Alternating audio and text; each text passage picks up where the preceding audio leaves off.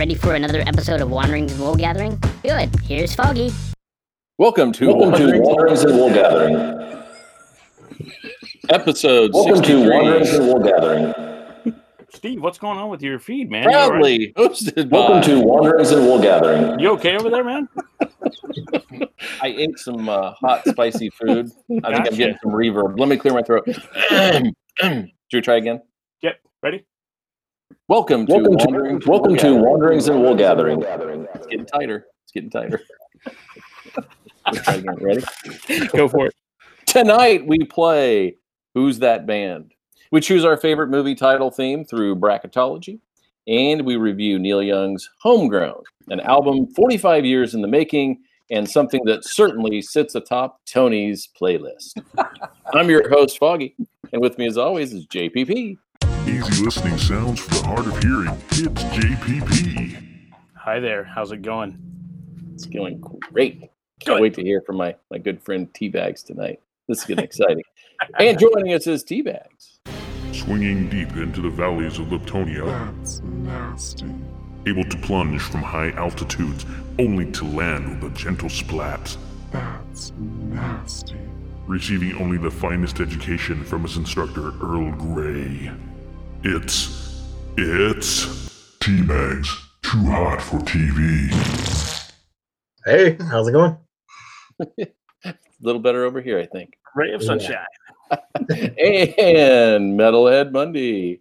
Step inside into his mind. It's boy band time. It's Metalhead Monday. What's up, everybody? Hey. Good evening. Great night to be on the show. And finally, rounding out the cast tonight is the educator, Mr. El Ray himself, Joe Wright. He's the beast man. Holy cow, a really hairy carry fan. He flies a W flag. Upside down, cause he's Mexican. Joe Wright. Joe Wright. Joe Wright. Joe Wright. Joe Wright. Joe Wright. Joe Wright. Joe Wright. Joe Wright. Joe Wright. Joe Wright. Joe Wright. Joe Wright. Joe Wright. Joe Wright.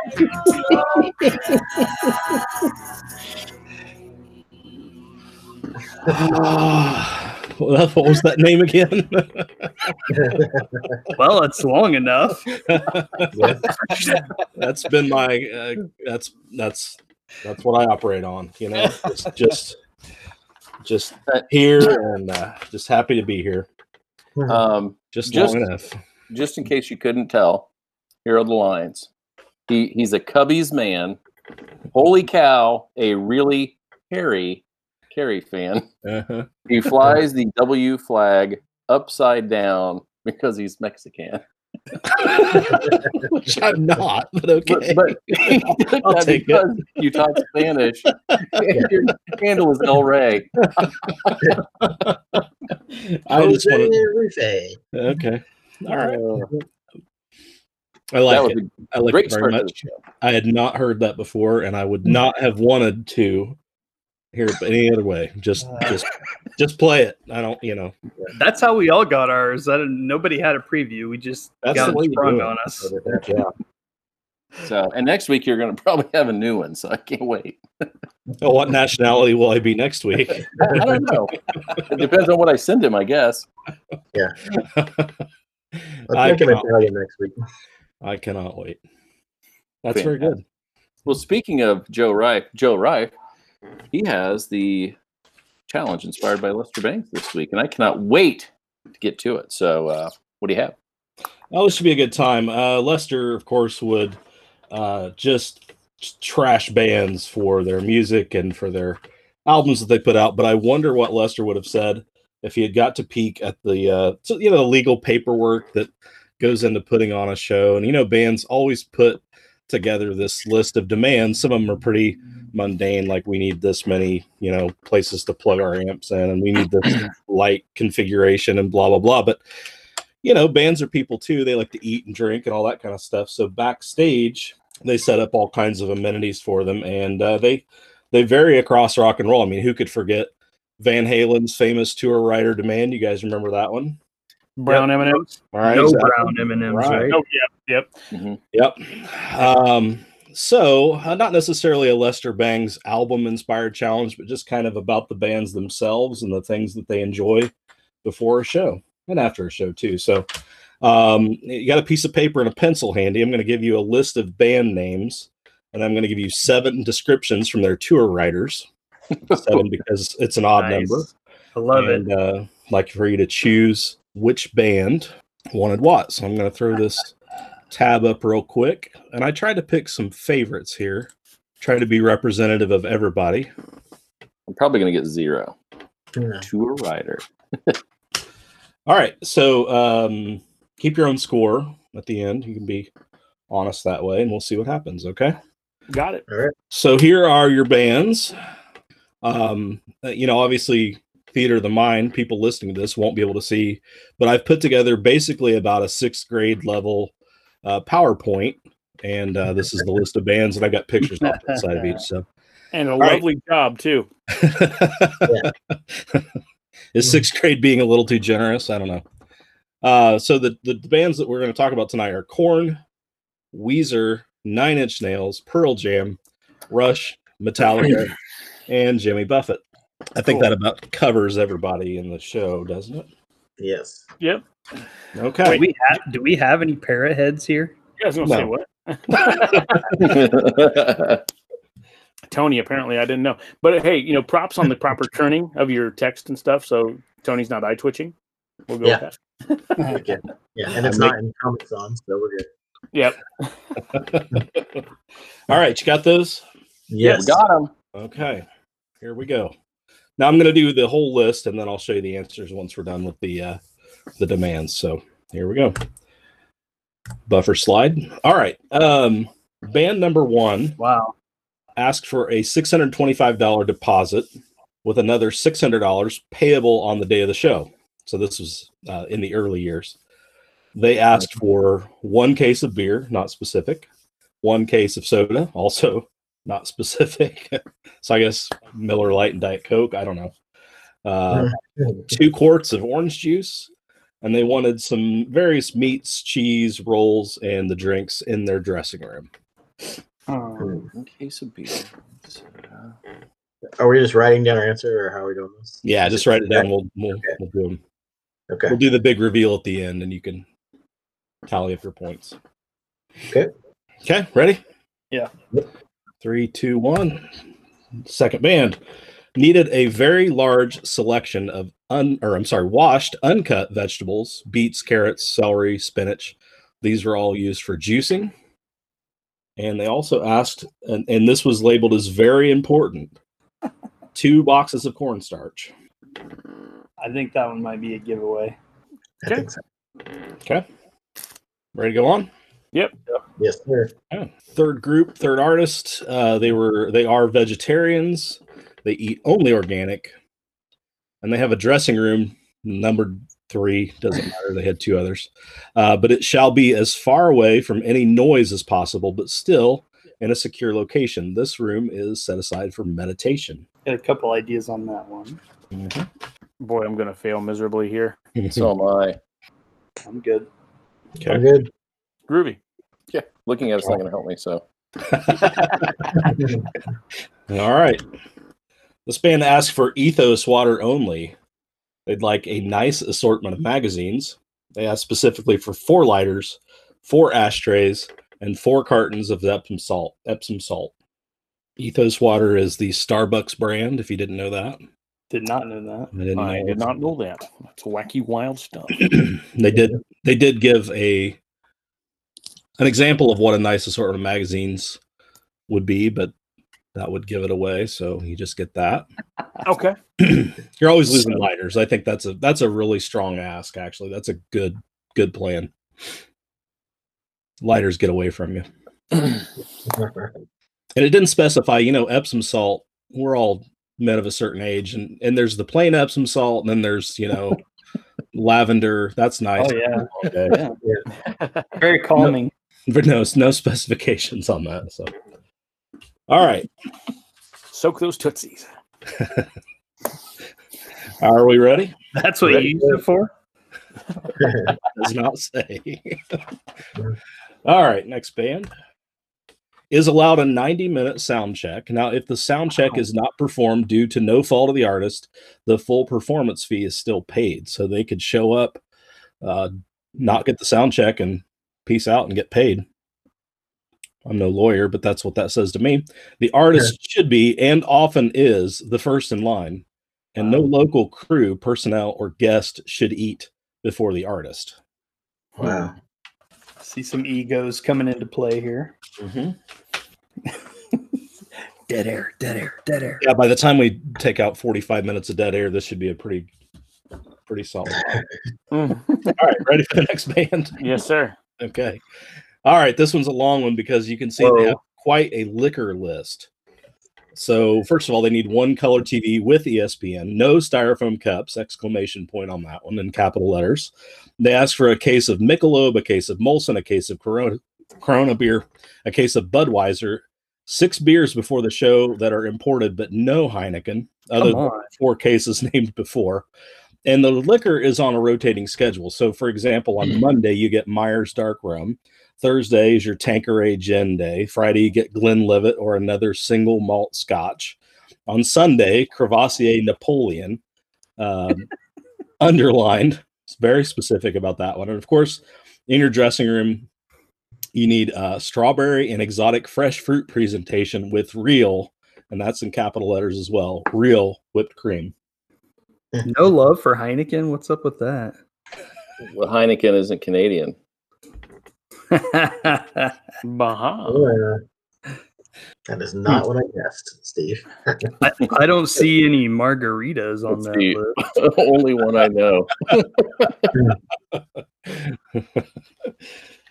All right, got that? Mm-hmm. Yep. One more to go, last band. This band asked for 2 dressing rooms, one designated as smoking, one non-smoking.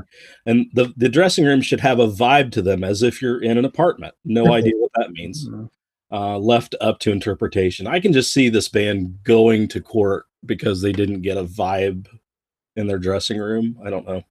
Then the artist also shall, at short notice, have access to a rock-friendly, that's in quotation marks, lawyer, rock-friendly lawyer, medical doctor, dentist, masseuse, and or chiropractor as requested by the artist. Mhm. Oh, shit. Well, The that made me change an answer. Yeah, me too. And so now I don't remember what that one was. Yeah. Yeah, I know. Is a rock friendly doctor one that will help them with their glaucoma? I would assume that's part of being rock friendly. Yeah. Okay, yeah. Mhm. All right. Can write certain prescriptions, perhaps. Uh-huh. Yeah, well, I think I'm wrong. Or maybe just somebody that'll look the other way or hide a body. I don't know. Or just bring the good stuff with you. Yeah. Yeah. Maybe they need to call Saul. I don't know. All right, gentlemen, are we ready? Yes, Ready sir. as you can be. Repeats. Yes. Okay, here we go. Buffer slide.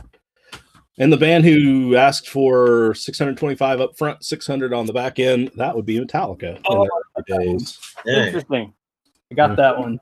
Okay. Yeah, that means I did not. I've now missed 2. I didn't know. Yeah. Yep. You and me both. Uh-huh. Score after round 1. Who's got the lead? Me.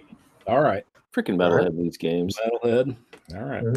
Humble beginnings. Second band needed beets and carrots for juicing and cornstarch. That was obviously 9 Inch Nails. Cornstarch was a dead giveaway. Yeah, Yeah, white Yes. What? leather pants. Well, there was at least one tour where they would like basically just roll around in it before they went on stage, so they all looked like ghostly white. Yep. Pretty much everything from the 90s was cornstarch covered. Yeah. 2 boxes would get it, huh? Okay. Yep. Got that one. All right. The vegetarians with the meditation room, that'd be Weezer. Oh, I did not get that. Look I at didn't those. either.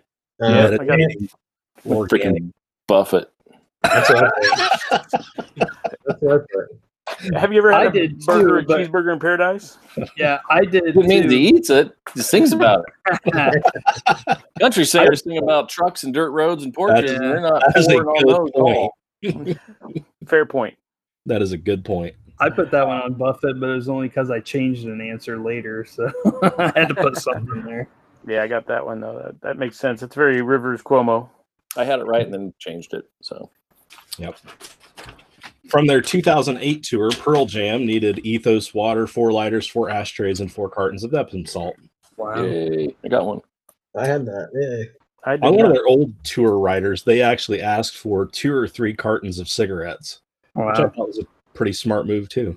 So Eddie Vedder has to maintain that voice, you know. that's Can't right. he? That's right. So, what was the assortment of magazines? Yeah, I didn't- Like a news, like a New York Times, like a newspaper, another news magazine. Then it said surfer and skate magazines. So, Oh, yeah. yeah, I had them. I had them for the ESPN TV because I figured they were sports. yeah. Anyway, And all the booze, right? Yep. All right, Mr. Buffett gets a 90-minute sound check, and he eats first. Damn it! Oh, I got that I'll one. stand around and wait on him until he gets here. That's his cheeseburger in paradise, right Freaking there. yeah, there you go. Come on, people are hungry. They're working for you. Feed them. And nobody likes Jimmy Buffett on this show, so we'll move right along. Steve, was it the Molson that gave it away, or was it the enormous liquor list? I knew about this list, but this was back in their drinking days. So this was towards the end. But yeah, they had a weird selection. Yeah, the Molson would be a good giveaway, but then they had Bud, and it's like, okay, whatever. And also, Neil was a big single malt Scotch drinker. So There you go. Gotcha. How about that picture, though? That great. love it. Good guess. Alex, you're taking a picture now. Yeah, it looks like Mark Hamill with the way it's kind of pixelated there. Yeah, I told you. Where's Han? 6th grade.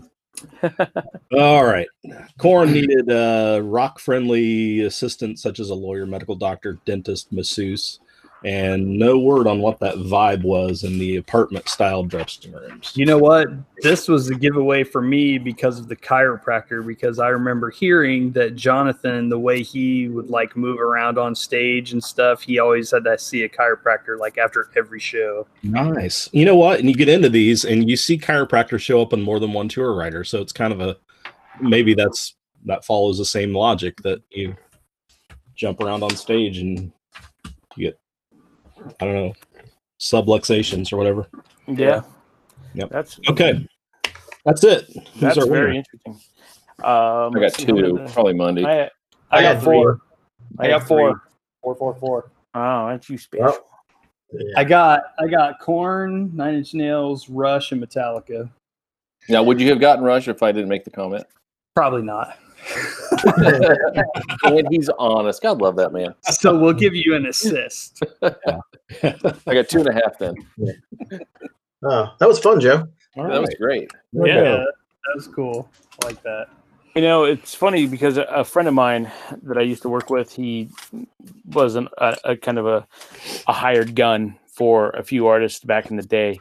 And he had talked to me about tour riders and things. And like the one with Van Halen with the no brown M&Ms, for instance, he said from his understanding, from what he'd heard through, the grapevine, is they really didn't eat the M&Ms. It was more of a code of if they're paying attention to that detail, the club's going to take good care of them. There's a lot of bands that do that. Yeah, they do. They put something weird like that on there just to see if they're paying attention. Yeah. Yep. I wanted to tell you guys too, my source on this was thesmokinggun.com. So it's got all kinds of public domain stuff from mugshots to tour riders to autopsy reports if you want to get into the morbid, but it's a really cool site. So, Well then, man. Yeah. Awesome. Hey, Paul, speaking of that, there's so many group texts or group emails at work. Mhm. I've started adding at the end of mine, please respond with your favorite color and all those types of things to see if people read through to the end. TLDRs. Yeah. That's great. And to Paul's point, some of those are safety issues. If you need certain security personnel or stage safety, if they're not going to pay attention to little things for you to have a safe and a, call it effective show. I mean, you're kind of at their mercy. So Yep. Yeah. Exactly. you want them to Sometimes little weird things like that are superstitions. I remember in college, I had a folklore class, and so I had to do this big project on superstitions or whatever. And I remember Lou Holtz had to have a strawberry milkshake brought to him in the locker room before every game. Oh, Yeah. wow. You know, and yeah, he wouldn't go out. I mean, it was superstitious, just like wearing the same socks or whatever. Yeah. So all those things are kind of cool. That was a great challenge, Mr. Wright. All right. Yes. Yes, And sir. congratulations to Metalhead Monday for winning. You're welcome. Yeah. Yeah. You got a Lou Holtz strawberry milkshake. Woohoo! Well, next No week theme song. there will be no Lester Bangs Inspired Challenge because we will have Jack the Radio in the studio with us, which is going to be really exciting. And we'll let, at the end of the show, we'll let Metalhead fill us in on all of that goodness. Right on. Right on. We'll have to ask them what they want backstage. Yeah, no doubt. Oh, that's a great question. Fantastic. All right. Well, now it's time to get on to the challenge, which was basically I went through, much like T-Bags did last week when he went through all of his different websites and ratings to pull his songs. I did the same thing with movie scores or themes to movies, and I went to 8 different websites. And from those, there was a lot. There were some that were overlapped, but there were a ton of songs that you would think would be on everybody's list, and they just weren't. For instance, I would have thought like the Superman theme song or Raiders of the Lost Ark Yes. would have Halloween, appeared. damn it. Yeah, would have appeared on more than one, and they didn't. So they didn't make this top 16 list. So I took 8 sites. I wrote down the top 16 from all of them, and I crossed them over, and the ones who had the most went on this list. And so don't yell at me if you don't like what's on the list. That's the way it works. Can I speak to your manager? Yes, I will wake her up. She'll be happy to talk to you. Right on. I have a feeling we're going to end up with at least one John Williams versus himself matchup. At least one. You know, the thing is, too, I thought about this. Let's just say we had a tie. You know, you've got so many different John Williams themes that he could have filled 8 spots on this, probably. Oh, yeah. Just Heck so prolific and so good. But so I'm kind of glad that we didn't go that route and some other things got in there just to mix this up a bit. Mm-hmm. So this is the order. It'll be Joe, Tony, JPP, and then Monday. And if there is a need to break the tie, it will be me. Otherwise, I'm not playing, just presenting. Fair enough. Fair enough. Let's roll. Can you all see my screen? Yep. Yeah. Working on it. There we You go. You are presenting. All right, we're going to go left column. We're going to go the West Coast bracket, and then we'll go over to the East when we are done. So the first matchup will be Star Wars versus Chariots of Fire. Joe. Star Wars. Tony. Star Wars for me also. JPP. Star Wars by default. However, Chariots of Fire is quite memorable. It is. It is memorable. And Monday, do you want to weigh in? Well, you know, I do love an underdog, but in this case, they're just too far down. Got to go with Star Wars. Very good. Right. And you guys all get to keep being my friends. So the next one, Jaws versus Clockwork Orange. This could be interesting. Joe. Jaws, just because when I was previewing these, it was the first song on the playlist and it terrified me. So It is still terrifying. yes. Okay, Tony. Although Clockwork Orange is one of my favorite books and movies, like Joe said, Jaws, man, it just evokes that emotion, and so Jaws it is for me as well. JPP. Also a tough call because the Clockwork Orange has some interesting effects and cinematography, as does Jaws. But again, the theme definitely evoked that tension, and it was one of the first riffs I ever learned to play on any instrument. Uh, Are you playing it tonight? Well, let me go get an instrument. Monday, just for fun, what would you have picked? Well, I actually have never seen Clockwork Orange. Oh my gosh. I'm not a huge Kubrick fan. I despise The Shining. And let's be honest, Eyes Wide Shut is a ridiculous movie. So, and Jaws is one of my favorite movies, and Joe is correct. The song is terrifying, and it's perfect. So, Jaws. Very I good. think you know a guy. I really think you should watch Clockwork Orange, though. I It is do so want to see it. satisfying. It's Yeah. just one of those I've never gotten around to. Then All we can right. all go out for Halloween. We can dress up like the guys from Clockwork Orange. Yeah, we gotta be Droogs. Let's do Go it. to the milk bar. Get some milk. Now, just think if they went to the milk bar and had blue milk. Yeah. I've had That blue would- milk. It'd be amazing. All right. Next on the bracket is Psycho versus Back to the Future. Joe? This could show my age, but I'm going to go with Back to the Future. Why? I like I said, I think it's just my age. I think it's my era, and I know Psycho, and I know it's iconic, but I also know the Back to the Future franchise, and that one it just spoke to me. And I love Psycho, I love Hitchcock, I love the whole thing, but I'm gonna go with the the underdog here. Cool. All right, Tony. All right. Well, I had some confusion as to whether there was an actual song for Back to the Future score-wise, or if it was Huey Lewis in the News. So, Yeah, that's by my fault. default, because there was a Huey Lewis in the News option, I went with Psycho. What? We're gonna fight tonight, dude. I'm telling you right now. Okay. You cannot disparage the good goddamn name of Huey Lewis. In this corner, weighing at 180, 195. That's a stretch. Hey. Oh man. Let's go, Monday. Just dress up like Neil Young and let's do this. Just get some olive oil on you both, so that way you can move around. Ooh. Let me get my flannel. flannel. Let me get my flannel real quick. So, Tony, I take it you're picking Psycho? Yeah, I went with Psycho. Okay. JPP. I'm picking Psycho. Reason being, I love Back to the Future. It's certainly a movie of my era as well. Alan Silverstreet did a wonderful job with the theme. However, when it comes to Psycho, it's a little more memorable to me because of the iconic scenes, the iconic string sounds, things like that. It really just kind of hit the mark. It was pioneering and fledgling at the time, and is certainly legendary for that.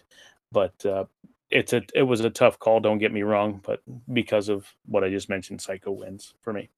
Okay, cool. Monday. Pretty much what Paul said. I mean, Silvestri is definitely a powerhouse in movie score world, and he's done some amazing work. Back to the Future certainly included in that. But as far as evoking a certain feeling, even without the visuals, I got to go Psycho all the way. Okay. Psycho moves on. I thought you were just going to go with the other one just for Huey Lewis. No. No. This next one I thought was really interesting. So it's Lawrence of Arabia versus Social Network. Joe, what do you have? I'm going to go with Social Network. I honestly, Lawrence of Arabia is just not that memorable to me, and I don't have that big of a connection to it. Okay. Tony? Oh, I know what you're going to pick, Tony. Yeah. Social Network for me. I mean, I do feel like it was super pioneering for soundtrack work, and yeah, same thing. Lawrence of Arabia was it was great, but it blended in with everything else. It didn't stand out as much. So, Social Network. Okay. JPP. It's kind of the same thing. That movie certainly does stand the test of time with its historical value and production, but when it comes to the music, it certainly just plays a part in it, but doesn't stand out. Where is this one of Reznor's first score outings? Is that correct? Yeah. And it's a good first effort, to say the least. I mean, there's texture, there's mood, there's timbre, there's tons of different elements that he employed, and maybe it's speaking to my kind of fondness for his work as a whole too. But I certainly have more memory of those works than I do Lawrence of Arabia. Yeah. Monday. Pretty much on the same page with everybody else. Lawrence of Arabia is legendary. The main theme is wonderful, but I mean, Social Network was a game changer, and we're all Tramp fans, so I got to go with that. Cool. You and Teabags can hug it out now. If it had, well, I will say this: if it had come down to me, I would have picked Lawrence of Arabia. I think when I listen to like some of like Gone with the Wind and this, I think Lawrence of Arabia still sounds so fresh in its orchestration. And Social Network, there's a part of that movie that makes my skin crawl because then it worked. Mark Zuckerberg being like, and people cheered him on because he's such this little arrogant ass to like the adults. Like he gets one over on him and it's so cool. And all I can think of is the kids in my office who try to do that. And it made, I did not like that movie because of that. So I think the soundtrack work is great, but I would have, for personal reasons, gone with Lawrence of Arabia. Just one quick little note on that. I mean, besides the fact that it was Aaron Sorkin writing it, David Fincher directing it, and Atticus and Trent, so it was like a dream team for me. But Paul, you probably have seen this. Trent got this thing called like a Swarmatron or something. It's this it's a hand-built instrument that actually turns on with a key, and there's no real way to know where your notes are. And there's a little like 5-minute segment with Trent explaining it online, so you guys should check that out. It's pretty interesting. Yeah, that would definitely be something to mess with, especially if things are more tense, warming it up, things like that. Yep. And Lawrence of Arabia is my son's favorite movie. Really? He is a movie snob. He has his own, was it Twitch or whatever? And on there, he has a spreadsheet of movies that he's seen and he scores them. And he's got hundreds for a year. Like 10 years ago, I'm just like, how'd you see that many movies? I watched a movie a day. I was like, okay. He's his own Rotten Tomato, you're saying? Indeed he is. I'll have to hook you up with that. Nice. All right, let's move over to the East bracket. And we've got The Godfather versus The Good, the Bad, and the Ugly. Joe. I am going to vote for The Good, the Bad, and the Ugly. Excellent. Tony. I really felt like these were tied as far as the soundtrack work. So I just went with the movie I like better, which is Godfather. Okay. JPP. Tony, you pose a good argument for sure. I'm going to go with The Good, the Bad, and the Ugly. I love a good spaghetti western. And just the way those scores were put together. It's fun and fascinating. And, R.I.P. Morricone. What can I say? If you like good spaghetti, go with Godfather. Yes. I already had dinner. I'm full. Yeah. Monday, what do you have? Monday. Well, if we were going with the version that Slash plays in his guitar solos, I would totally go Godfather. But we're not, so I'm going with Good, the Bad, and the Ugly just because that main theme is super interesting and weird. And I love it. It is true. Yeah. I listen to that with headphones, and I don't think I've ever done that. And it sounds like people. It's just a chorus of people going, wah, wah, wah. Yeah. It's so weird. What's cool about getting into these movie themes is everybody knows Jaws, everybody knows Good, the Bad, and the Ugly, the opening kind of riff, Clint, chomping on a cigar, and then, but you get into the Good and the Bad and the Ugly, it's this whole like overture at the end. I mean, it just gets big, and as I listen to some of these movie scores, I'm like, well, everybody knows the first, the opening strains, but then you listen on down into the song, and you're like, this song is like totally badass, like all the way through. So plus, it's Metallica's intro music. Yeah, the Ecstasy of Gold. That's a great tune. Steve, who did you have in that one? Just out of curiosity. Good, Bad, and the Ugly. Okay, my man. Oh, shizzling. All right, next one. Gone with the Wind and Shaft. Joe. Shaft. Tony. Shaft. JPP. Shut your mouth. Perfect. Bundy. Shaft. We can dig it. I too would have been Shaft. And when I said that earlier about Lawrence of Arabia sounding so fresh, when I listen to Gone with the Wind again, it sounds dated. Oh, so much. It really does. It just, I don't know. So anyway. When it came to the music, you didn't give a damn. There it is. You're the man. Yeah. I love me some JPP tonight. All right, let's go to Lord of the Rings and E.T. This is interesting. Joe? Yeah, I'm gonna go Lord of the Rings. Pretty epic. Tony? I went with E.T. the same reason that Joe went with Back to the Future. It just kind of resonates with my childhood with that. JPP. Ouch. I went with E.T. Lord of the Rings, that's a long time to sit through all of that. And plus, when I saw E.T. as a kid, it scared the living daylights out of me when I first saw him, but then I grew to love him. So he still has a soft spot in my heart. All right, it's 2-1 E.T. Mr. Mundy, you want to even it up? Well, Lord of the Rings is much like the movie itself, long and boring. So I had to go E.T. because that score is amazing. Love it. It's magical, really. Indeed. And I do like the Lord of the Rings sound. I love the movies. I totally bought in, and I love the music to them. But I think that music doesn't stand on its own as well as it accompanies the picture. True. E.T. stand on its own. So I'm saying it didn't matter, but E.T. would have been my choice as well. Good point. And if you've never heard Randall's rant in Clerks 2 about the Lord of the Rings, yes, I highly suggest you to. Even the trees walked. Exactly.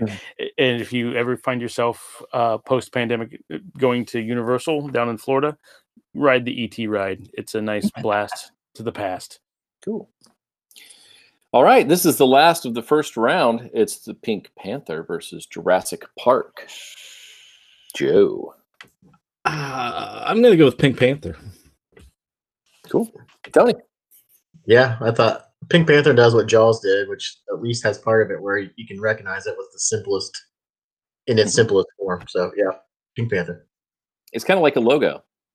Yeah, it is. It's simple and yeah. So, JPP. Definitely the Pink Panther. There's something about that sultry saxophone and the little swing and the groove, and plus the way the cartoon is animated with that.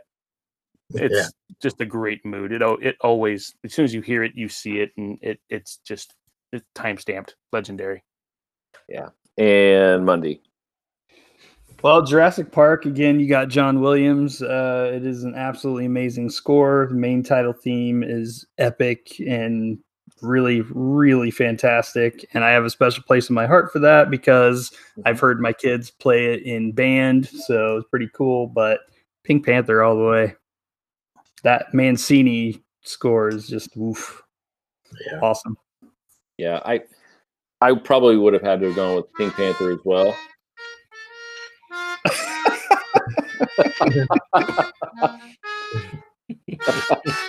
Nailed it. That sounds like about 5th grade. I need to send you that video because they actually played it over that scene when they see all the brachiosauruses coming out of the lake. So like I played that for my wife and she hears it build up. Welcome to Jurassic Park. And then that kicks in. I thought she was going to pass out. She was laughing so hard. You know what though? If you take Jurassic Park and you pair it with that visual, the first time that was the first time the dinosaurs really looked real in movies. Yeah. That was pretty epic. You take away that visual and Pink Panther slams it. Yeah. Yep. I agree. Yep. So. However, does anyone else sing lyrics to that melody? It's a dinosaur, crap a dinosaur. You just went lounge lizard with that, by the way. That's right. Hey, it's a dinosaur. Hey. You can do that with a lot of John Williams stuff. The Star Wars, nothing but Star Wars. Yeah. Thanks to Bill Murray. That was that's right. Okay, so we're on to round 2. This is I intentionally put these two. I figured this was going to happen, so I intentionally put these two together. Star Wars and Jaws. Joe. And this is like being in a trash compactor. You got Jaws on one side, you got Star Wars on another one. Yeah. And somebody's firing their blaster, it's like, what the heck, man? But Star Wars. All right. Tony? Yeah. Star Wars for me. JPP. While you're in the trash compactor, you're like, I'm taking this couch. This couch is mine. For all you Family Guy fans out there. Set it down. Pivot, turn it. Come on. Star Wars, for sure. I mean, again, Jaws definitely lends to the visuals and whatnot, but Star Wars just has themes upon themes in there. Okay. Mundy? Not that it matters, but I would actually go with Jaws on this one. Yeah, and of course, you guys know what I would have picked. But the reason I wanted these two to come together, those are probably the two most recognizable songs in the world. If anybody hears that, they know exactly what that is. Everybody, even Aborigines people in Australia that never heard a song outside of their own tribe, know Star Wars. Somehow, I don't know how but they do. So, so I thought it'd be interesting to see what would happen if those two came together. Yeah. All right, Psycho versus Social Network. Joe. Well, with Back to the Future eliminated, I guess I can vote for Psycho now. He seems angry. So begrudgingly. Tony. I'm still going with Social Network. I like, you know all the reasons. This is my shock face. Yeah. JPP. It's your Well, Mark again. Zuckerberg face. Wait, stop that eye twitching now. I'm going to go with Psycho again. Legend. I hope you're not lactose intolerant because the word is dairy. Legendary. Blasphemy. Mr. Mundy. I'm going to blaspheme some more because I picked Psycho too. Damn it. Okay. Son of a... Man, that Huey Lewis thing kind of stung. Tony, I got you. Yeah. Yeah. Hey, Tony, I was totally going to pick Social Network. No, you were. I can't tell you, Marianne and I were watching that, and our skin just crawling in that boardroom scene or whatever when he was talking to them. Oh, God, it made me feel like I was back in my office and some kid was giving it to me. So But the real Zuckerberg is even creepier. he is. Yeah. Those are some great videos, though. I like sorry, that. I keep- I like that it's Social Network versus Psycho, and everybody's afraid of Social Network. Everybody's creeped out by Zuckerberg more than a mirror. Yeah. That's kind of true. All right. So we're going over back to the east side. We're going with Good, the Bad, and the Ugly versus Shaft. Joe. Good, Bad, and Ugly. Okay. Yeah. Tony. Same for me. Same for you, JPP. I'm gonna have to also do Good, Bad, and the Ugly, but that hurts. Gave him real pause, a real Isaac Hayes pause right there. Yeah. For once. Monday, what would you have picked?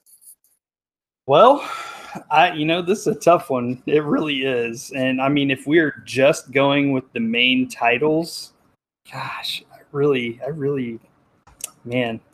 I mean, it's kind of, I could go either way on that one. So, Yep. I mean, I would probably lean more towards Good, Bad, and the Ugly. Yeah. Those are like highlights of their genres, which is really cool. Yeah. Yeah, they're just both were fresh for that era, for their times. Yeah. Good choice. I like that. Comes down to E.T. versus Pink Panther. Joe? Pink Panther. All right. Tony? Pink Panther for me. JPP? E.T. Woo! Monday. Pink Panther. If it had come to me, it would have been E.T. Interesting. Ouch. All right. So we're into the final four. This is pretty exciting. We have Star Wars versus Psycho and The Good, the Bad, and the Ugly versus Pink Panther. So we'll take the Western bracket first. Star Wars versus Psycho. Joe. Star Wars. Star Wars for me as well. Star Wars without the Christmas episode. That was creepy. That was really creepy. All right. Monday. I'll keep it unanimous. Star Wars. Okay. And then we go with Good, Bad, and the Ugly and Pink Panther. This will be really interesting. Joe? Good, Bad, and the Ugly. Nice. Tony? I still like Pink Panther here. Okay. JPP? Good, Bad, Ugly. All right. And Mr. Mundy, you can even it up. Fire up that tiebreaker, Pink Panther. Woo! Well, I voted against Pink Panther last time, and it's Good, Bad, and the Ugly. Oh. Yeah. Not that Pink Panther's bad. It's very good. By the way, based on what we have here, we do have a winner from this week's challenge. When I will give the shout outs here at the end, we did have this chosen. So Sweet. okay, so it comes down Star Wars, Good, Bad, and the Ugly. Joe. Star Wars. Tony.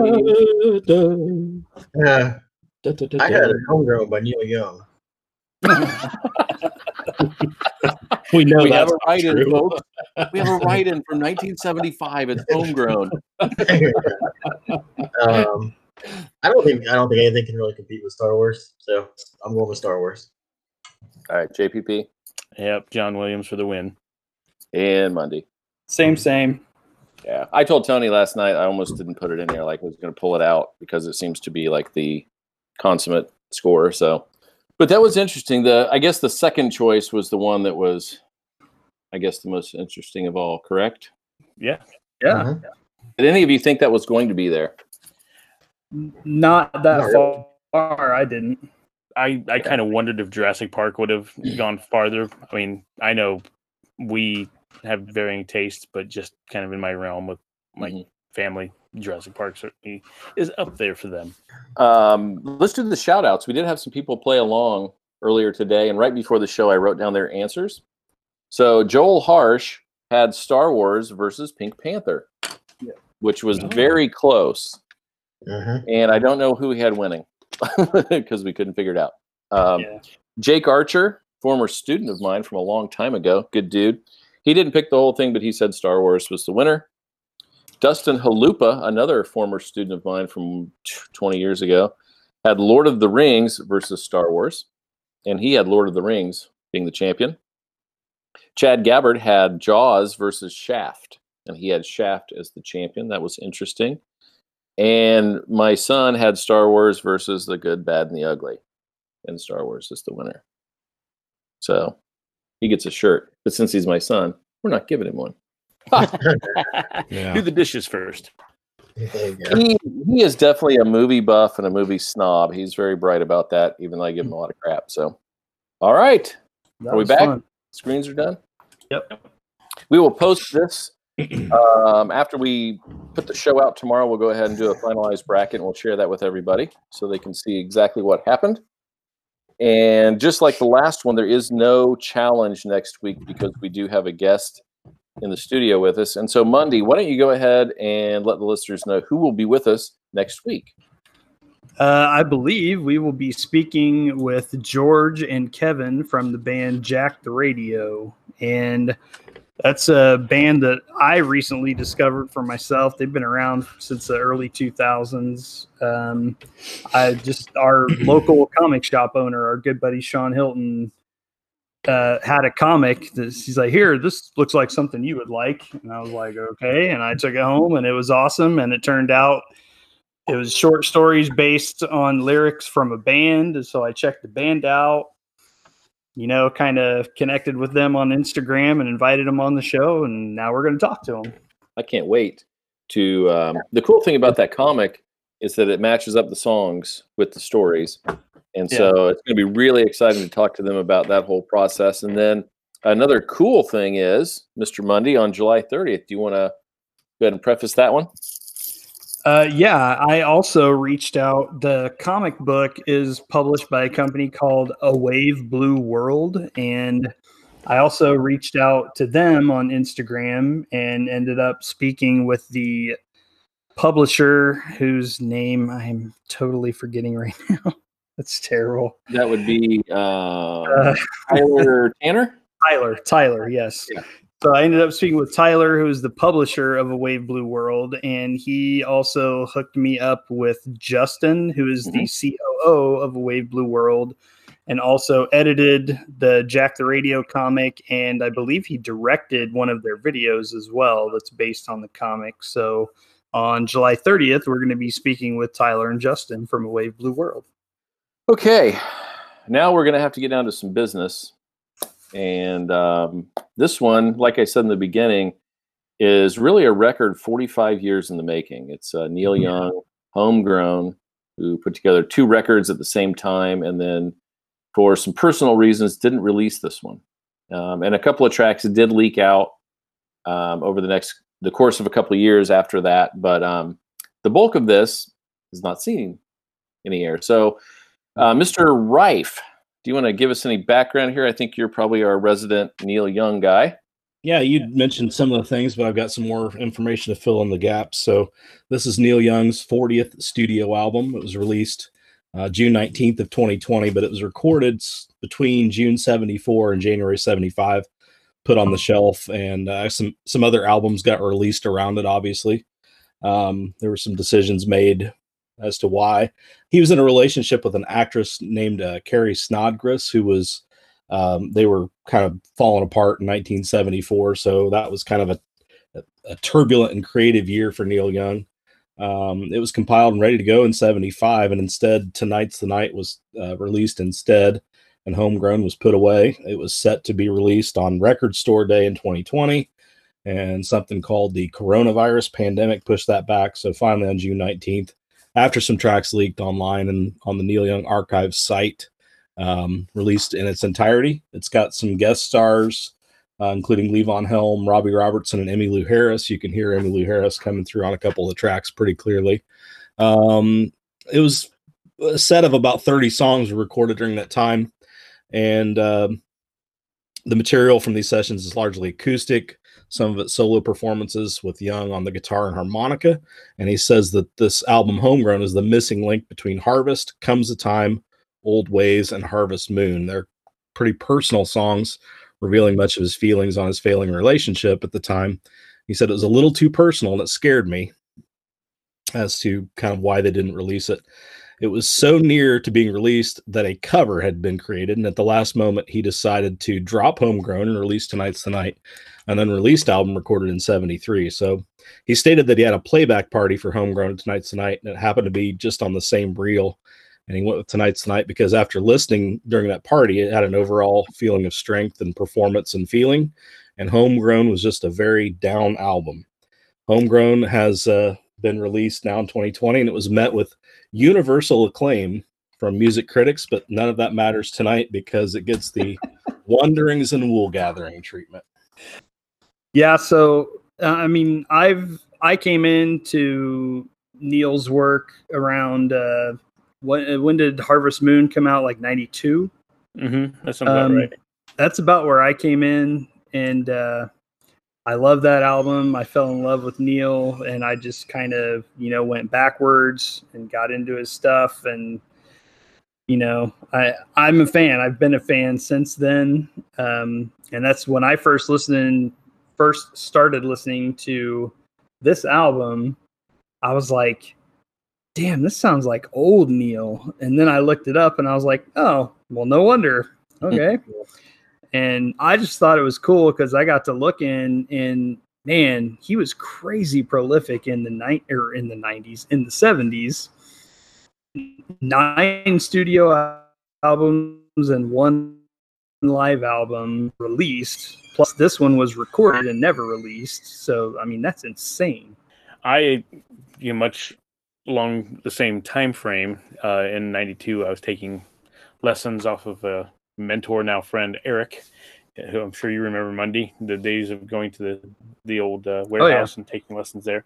He turned me on to Neil Young very early on, and it was more the Crazy Horse era, so lots of fuzz because I loved the heavy stuff. And so fell in love with it instantly. And you either love Neil Young or you don't. And kind of like Dylan, it's an acquired taste, and there's just things that he does that evoke the right mood for me. There's something about the raw nature of what he does.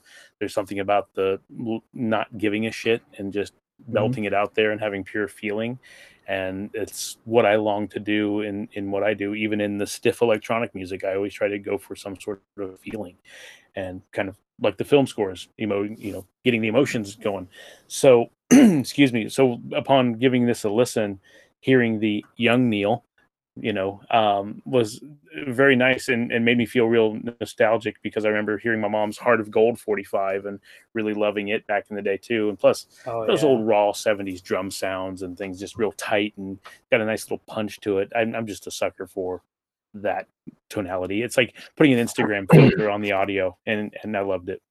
Yeah, I was kind of hit and miss. There were some songs that I loved and some that I could do without. Some of it feels like heard that a bunch. That sound, that guitar, it's a very familiar sound. They throw in a little harmonica. It maybe was a little too familiar. And then others I thought were pretty fresh, and I loved when they threw in a little piano. Thought that was really nice. The one song that I'm really or not even really a song, but Florida. Is there a story to that I just don't know, that I missed out on? I don't know if there is, but man, when that song started playing and I looked up and it said it was called Florida, I'm like, how fitting is that? This is like a Florida man story. The more things change, I'll tell you. Does anybody have any background on that? I don't know. I dig the song. I actually don't mind listening to it. Some of those throwaway tracks, you kind of like, forget this. But I guess it was. It's late. I had to get the quote. Some cockamamie spoken word dream printed out for reasons no one could remember in the booklet for Tonight's the Night, set to the shrieking accompaniment of either Young or Keith drawing a wet finger around the rim of a glass. I couldn't describe it any more perfectly. A bunch of noise with a bunch of nonsense. That one was rough for me, man. I couldn't I listened through. I think I sat through it all the way one time, and then every other time when it came on, I was like, nope, nope. Kind of they stuck it in the middle of the album, so it's kind of, if you're just doing something else and you don't have access to change tracks or something, you're sort of stuck. What it reminded me of course, Neil and Pearl Jam have a very special relationship and a lot of influence there. I think back and forth, really, to be truthful. And there's a track on Vitalogy, the last one, Hey Foxy Malpando Mama, That's Me, which is like a bunch of nonsense from a talk show and a bunch of noise. And it's something in the neighborhood of about 13 minutes.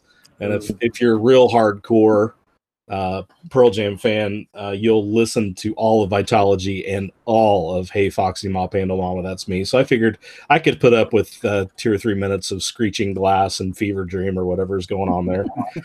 It's kind of like standing in the remember the scene in Happy Gilmore when he kicks the kid out of the batting cage and just like puffs his chest up. It's like, let's do this, so that's what it was for me. But what's funny is, he's got the really fragile singing voice at times, the iconic, and he tells this story.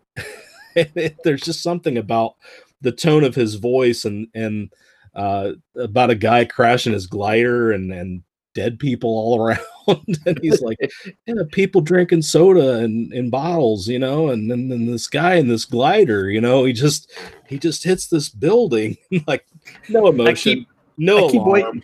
Yeah, I keep waiting for him to say, and they call it the aristocrats. Not dirty enough, but I get where you're going. Yeah. So the weird thing is, when I'm listening to that was the first time I had to go back and check when this was made, because the glass bottles, I remember as a kid, we'd get those 8-packs of the glass Coke bottles and we had to share one. It wasn't like today. Oh yeah. And when I heard him, glass bottles with straws, and I thought, what the heck? And that's when I actually went back and looked and figured out that, oh my God, this wasn't even current, So in some respects, that was kind of interesting, even though the song was wackadoo. So now there are a lot of place names for the tracks, and since there's the connection to his relationship, I don't know if each one of those places has, it's a pin on the map for him, and I don't know what the hell happened in Florida, but yeah. I said, of the 3 ones that were just a location name, like, I didn't really care for Mexico either, but I really liked Kansas. I thought that was a kind of a cool song. Yeah. And I thought the opener, Separate Ways, was great too. Just a real nice, tasty chord progression, again with those dry drums. And what's funny is this album precedes for sure one of my favorite bands, Air, but I could hear Air being influenced by this era for sure. It just had that nice dry folky thing going on, but Neil didn't play any Moog or any on top of it, but it would have been a nice touch. Not that I'm saying you need to go back and do that, but I mean, just because of Air, I heard that essentially. We talk a lot about prologue on this show, and we talk about how the opening track on an album is so crucial, and it kicks it off and tells us what we're in for. So nice to get a little peek into the world. I put that, I wrote down it was a mellow song. It was a dramatic song, but not a melodramatic song, oddly enough. So yeah. I really dug Separate Ways. It was a good one. Yeah. Yep. Hey, T-Bags, what do you think? You're awfully quiet over there. Awfully quiet down there. Well, I mean, let me preface everything with I understand that Neil Young has a place, and I respect his place in history with music. But man, just to touch on 2 of those songs you guys talked about, Florida. I literally threw my earbuds across the room because one, I felt like that should be pushed to the back, like any respectable band does when you put in a junk track like that for me. But two, a man lost his life to make that. I lost Glider man. Yeah, but when you're like if you're like working out and you have like you're tired on the 5th rep and you have like 10 more to go. That's kind of how I was looking at this. It's like there's 6 more songs, and I'm tired already. But Separate Ways, like that's interesting that you guys liked it, but it did set the tone for me. My note on Separate Ways was sounds like something you'd write if you had a college breakup your freshman year and decided to start a one-man band without any musical experience. I mean, you're not that far off. Will you please read all your notes? You want me to read all the notes? You should take a snapshot and post them on the page. Here's how I summarize the album, and I don't want to be the black cloud here too much, but this album fun. It's fun. Come in. Okay. At the end, I tried to summarize it, and I said that this album is a cross between something that you'd hear coming from a hobo on a train car who dropped out of grade school to pursue a dream in music. Again, and also combined with music that's piped outside of a Cracker Barrel with people pulling golf triangle to see where while playing those giant checkers. Yeah. So, not a lot of love here, but please go on. Yeah, that was funny. You were talking about, you had 5 more reps to go. It's like, you go to a friend's house and you're looking forward to dinner and the chicken tastes like bologna and you have to finish the whole thing because you don't want to be rude. Exactly, But, for me, again, I already kind of spoke on the points that I did as far as like, where my love for Neil is. And don't get me wrong, there are times when I hear a Neil song and it's kind of like, okay, that one doesn't speak to me. I'm going to skip and I'm going to move on for sure. But the gems I hold on to for sure. And like I said in our message thread, I like the Trans album, much against most popular opinion. Trans is a fantastic project to me, even though it was a record of FU to the Geffen and that kind of thing and a throwaway record, but I'm a sucker for vocoder and it's raw and it's fun. Yeah, and you wouldn't dare hear that in a Cracker Barrel. Yeah, maybe at closing time. Sure. Maybe a Bob Evans. Teabags. Yeah. Okay. It's clear the album didn't hit in the sweet spot. No. What was your worst song besides Florida, and what was your best song? Best song actually. I thought Love is a Rose had good lyrics and the music. I Love is a Rose is a track I liked. Mexico actually I liked because of the piano, but I still didn't feel great about it. And then there was one track where the female vocal backing was pretty prominent. I don't remember which one that was. But I don't know. I mean, liked is also a strong word. So but Love is a Rose. Love is a Rose. If he put that as a single, I'd have a totally different review, a totally different number for this album. Yeah, I really like that one too. I thought that one sounds like kind of an old traditional song almost. Thought that was interesting. Kind of had that vibe. Well, let's be honest. Separate Ways and Try. Those are both really similar tunes in the vein of like a kind of a country folk swing.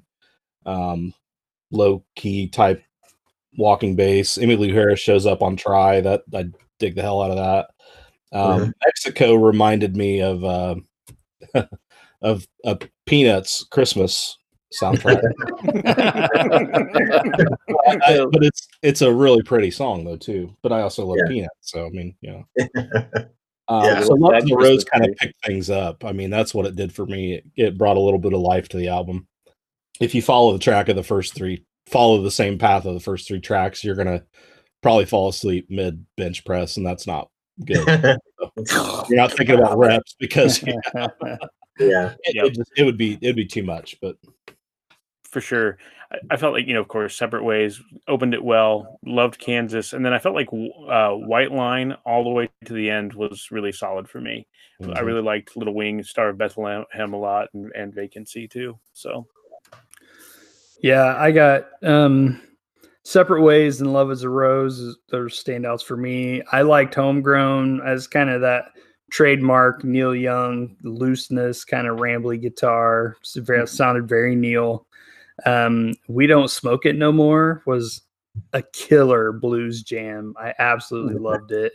And the lyrics were very minimalist, which I think worked because it's just a good jam. Blues, yep.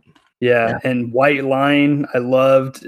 When White Line started playing, I'm like, wait a minute, I know this song. And I did, because it's on the Ragged Glory album, and like a full electric version with Crazy Horse. Yep. So I was like, damn, I know this song. I love this song. So it was kind of cool to hear like the original version of it and, you know, compare the two.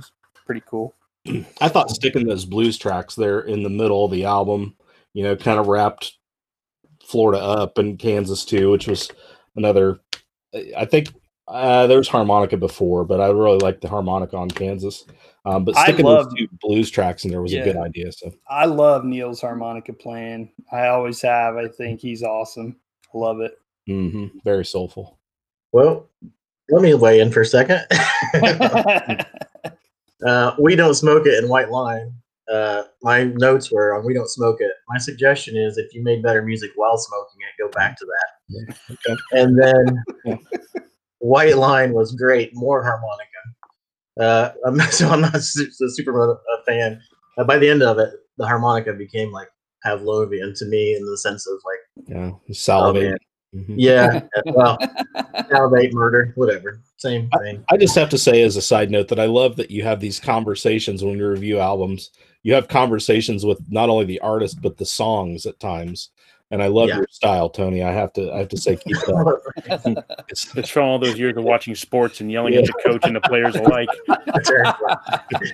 Yeah, I do yell at the TV. So you threw your headphones like you throw bricks at the TV. Yeah. You know, I kind of agree with all of you in some weird ways. There were some parts I wasn't connecting with, some parts I really like. I just feel like there's something about his style and his voice. He's just a good storyteller. And if you let yourself just kind of be taken away, you kind of get involved in this narrative, which I think is kind of cool. And I put on my earbuds one day, and I put my phone over on the side, and I just got on a raft in the pool and floated around listening to it, which was kind of a really cool experience and actually helped me with it. And then those lyrics, it seemed like a long, easy ride. I was adrift on a river of pride. I mean, those are some solid lyrics, and he just kind of puts you in this mood and this place and time. I kind of like that. It's not something I want to listen to all the time, but there are times where it kind of hits a good sweet spot, and there were a couple of songs that did that for me. Not all of them. And I'll be honest, when we go back, I won't go through this album and listen to it beginning to end, probably ever again. But there are times when Neil Young really does kind of do it for me, and there were parts here and other parts I'll never listen to Florida again. By the way, yeah. But, like I said, I mean, I've been a fan of his since the early '90s, when, you know, obviously he had already been around forever then, and that's when I came to him. And I've always loved him for the reasons you said. You know, I think he's an excellent storyteller. He's a great songwriter. I think he is. You know, you talk about the grunge sound, and I really think he is one of the pioneers of that sound. I think that's why Pearl Jam loved him so much, and they connected so well, was because Crazy Horse started in like 68, maybe 68. I think that's right. And he started doing that then. That was kind of his going full electric. And, you know, that's kind of when he started getting real rambly and loose and kind of, you know, noisy, experimenting with, you know, distortion and that kind of thing.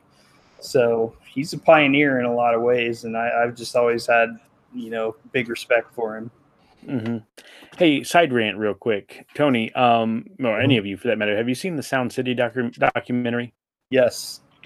Fantastic, for one, because of the story. Two, Neil Young did After the Gold Rush at the Sound City Studios. Yep. So that said, there's a lot of just hit albums that were recorded in that facility. A lot of magic in there. So maybe as some side homework, non-episode related, I challenge you guys to go and listen to that album from where it was recorded there. After the Gold Rush is fantastic. Yeah, absolutely. And Tony, I won't make you throw your earbuds, but just if you want to give it a shot, I'm just curious if it is a different perspective for you from this outing. Yeah, I will definitely check it out. And like I said, I mean, I know I'm harsh on this album, and I really did not like it. But that's honest. I don't dislike it. Yeah, I really feel like this was like a path to empathy for Jeremy for when he listens to it. Like he doesn't dislike Fiona Apple, but he certainly didn't like that last album. Right. So, yeah, but I will listen to that, Paul, for sure. Cool. Yeah. Plus, on After the Gold Rush, you have the song Southern Man, and without that song, you would not get the most famous Leonard Skinner song of all time, Sweet Home Alabama. Yeah. Because that was a direct response to his Southern Man. That's cool. But I would say don't choose Little Wing because Jimi Hendrix already had that, and it was much better. And then Stevie Ray solidified it as solid gold. Yeah. That wasn't the same song, though, was it? No. Title. Yeah. I was going to say, wait a minute. Don't take the title. Yeah. I thought musically, Little Wing was one of the most interesting. It was stripped down, but it just had such an interesting chord progression, and it was really kind of a sweet tribute song. I hated the fact that it was called Little Wing, because there are other Little Wings out there, right? But minor detail, I suppose. Yeah, when I saw that title, I was like, I don't know how this is going to go, because I figured it was a cover, but it was not. So yeah.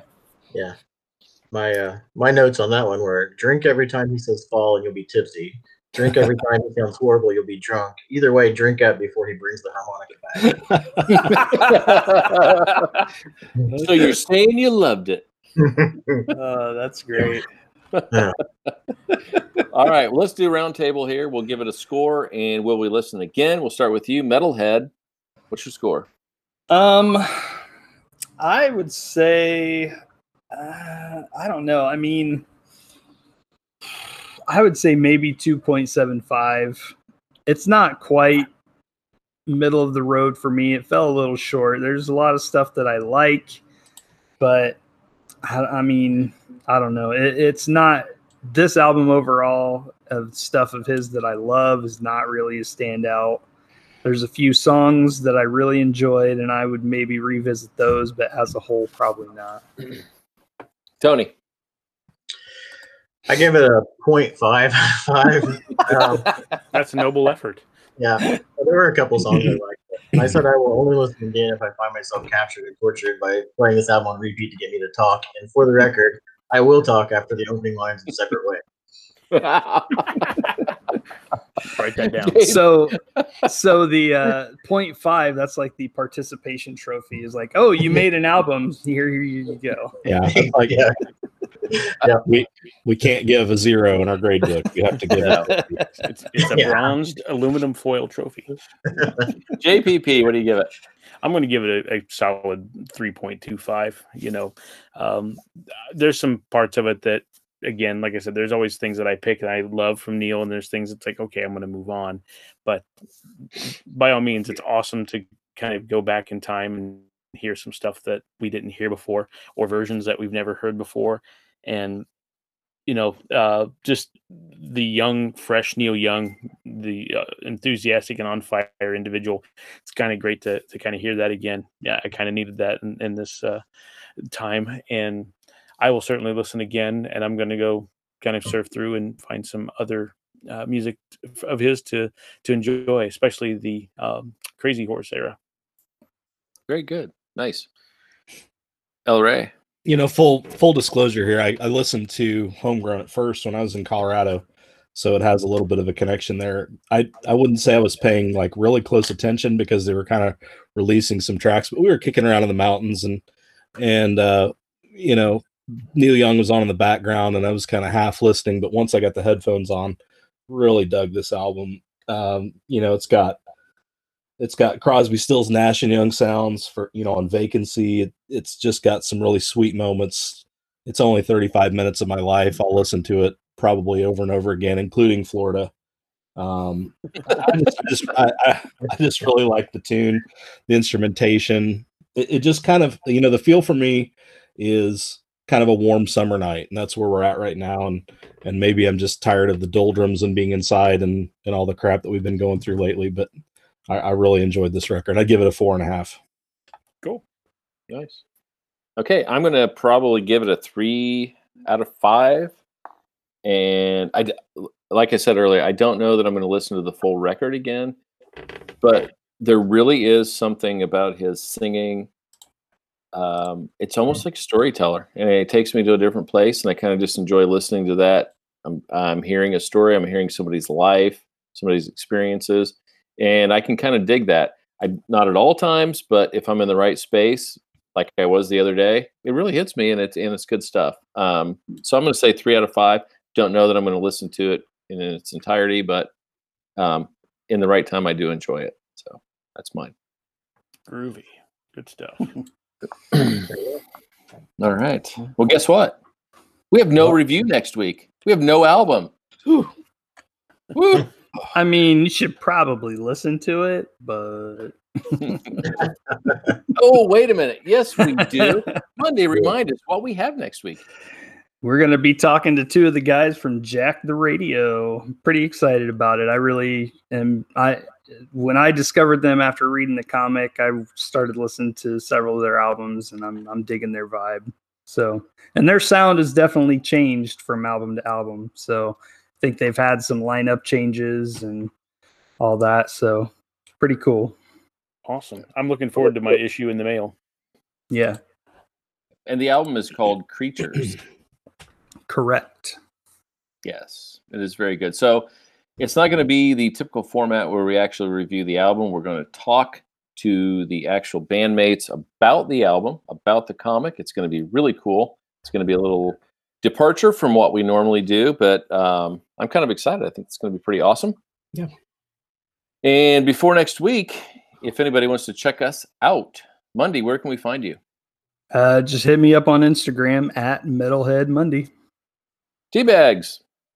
Wanderings and Wool Gathering, our Facebook page. That's pretty much where I'm at. That's awesome. Sounds nasty. It is. JPP, where can we find you? You can also find me creeping around on the Wanderings and Wool Gathering Facebook page. Also, you can find me on Instagram under Just Plain Paul. How timely that we're speaking of Neil Young, because not too long ago I did a little snippet cover of Sample and Hold. You can find that in my Instagram feed.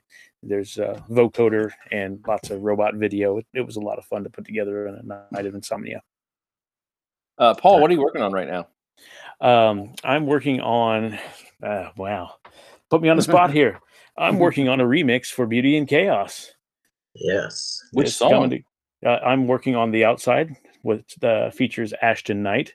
It's been an absolute blast to work with his vocals and to hear the raw tracks and just his magic and the various layers. It's just like, wow. I watched a little bit of his live performance on Facebook yesterday, which was really cool. Just him and some instruments. And, he just has a good dynamic range when he's singing to project over his instrument in a room setting. That was great. And when he was in the studio singing very hauntingly and intimately, also very good. So really doing a lot of sound design and mangling some of the original sounds. We'll cover that in an episode down the road and just kind of go behind the scenes. I'm really looking forward to chatting with you guys about that. I'll really nerd out and you'll want me to shut up. But at the end of the day, I'm happy with the sound so far. It's feeling really good. And I just can't thank Michael enough for the opportunity to do this. What I have heard is fantastic. I'll just say that. It is. Thank you. Paul's the perfect man for this job. Well, thanks. I'm looking forward to having some fun with this for sure. Yep. Yeah. And you guys should all go check out Ashton Knight's Facebook page where he's got that posted. I listened to the entire thing. He played for over an hour and a half, played a 6-string, 12-string. They were Schecter guitars from his good buddy Michael Cerebolo. Very nice. He was dynamite, and he played a lot of songs. It was really good. And that brings us to the last man in the lineup. He's a Cubbies man. Holy cow! Right. A really Harry Carey fan. He flies the W flag upside down because he's Mexican. Nice. All right. Where can we find you? Until I get the OnlyFans page up, I'm kind of tinkering with that. You can go to Instagram and you can search El Ray 4. And I have exclusive content that doesn't go on my other social media pages. How about that for a teaser? Nice. Woo! Makes me sound like a big shot. I'm just curious what your rates and packages are for OnlyFans now. I'm still working out those details. So. Pants. Fantastic. And I'm Foggy's Pal. You can find me at Twitter and Instagram. Find me over at breakthefourth.com. And you can find Wanderings and Wool Gathering on SoundCloud, iTunes, Spotify, CastBox, and at rock985.com. After you listen, don't forget to subscribe so you never, ever miss one of our episodes, because you don't want to miss. Don't do it. You don't want to miss. And you actually want to become a Patreon member. And we'll provide that link. Until next time, next week with Jack the Radio, we'll see you then. Bye. Welcome to Wanderings and Wool Gathering.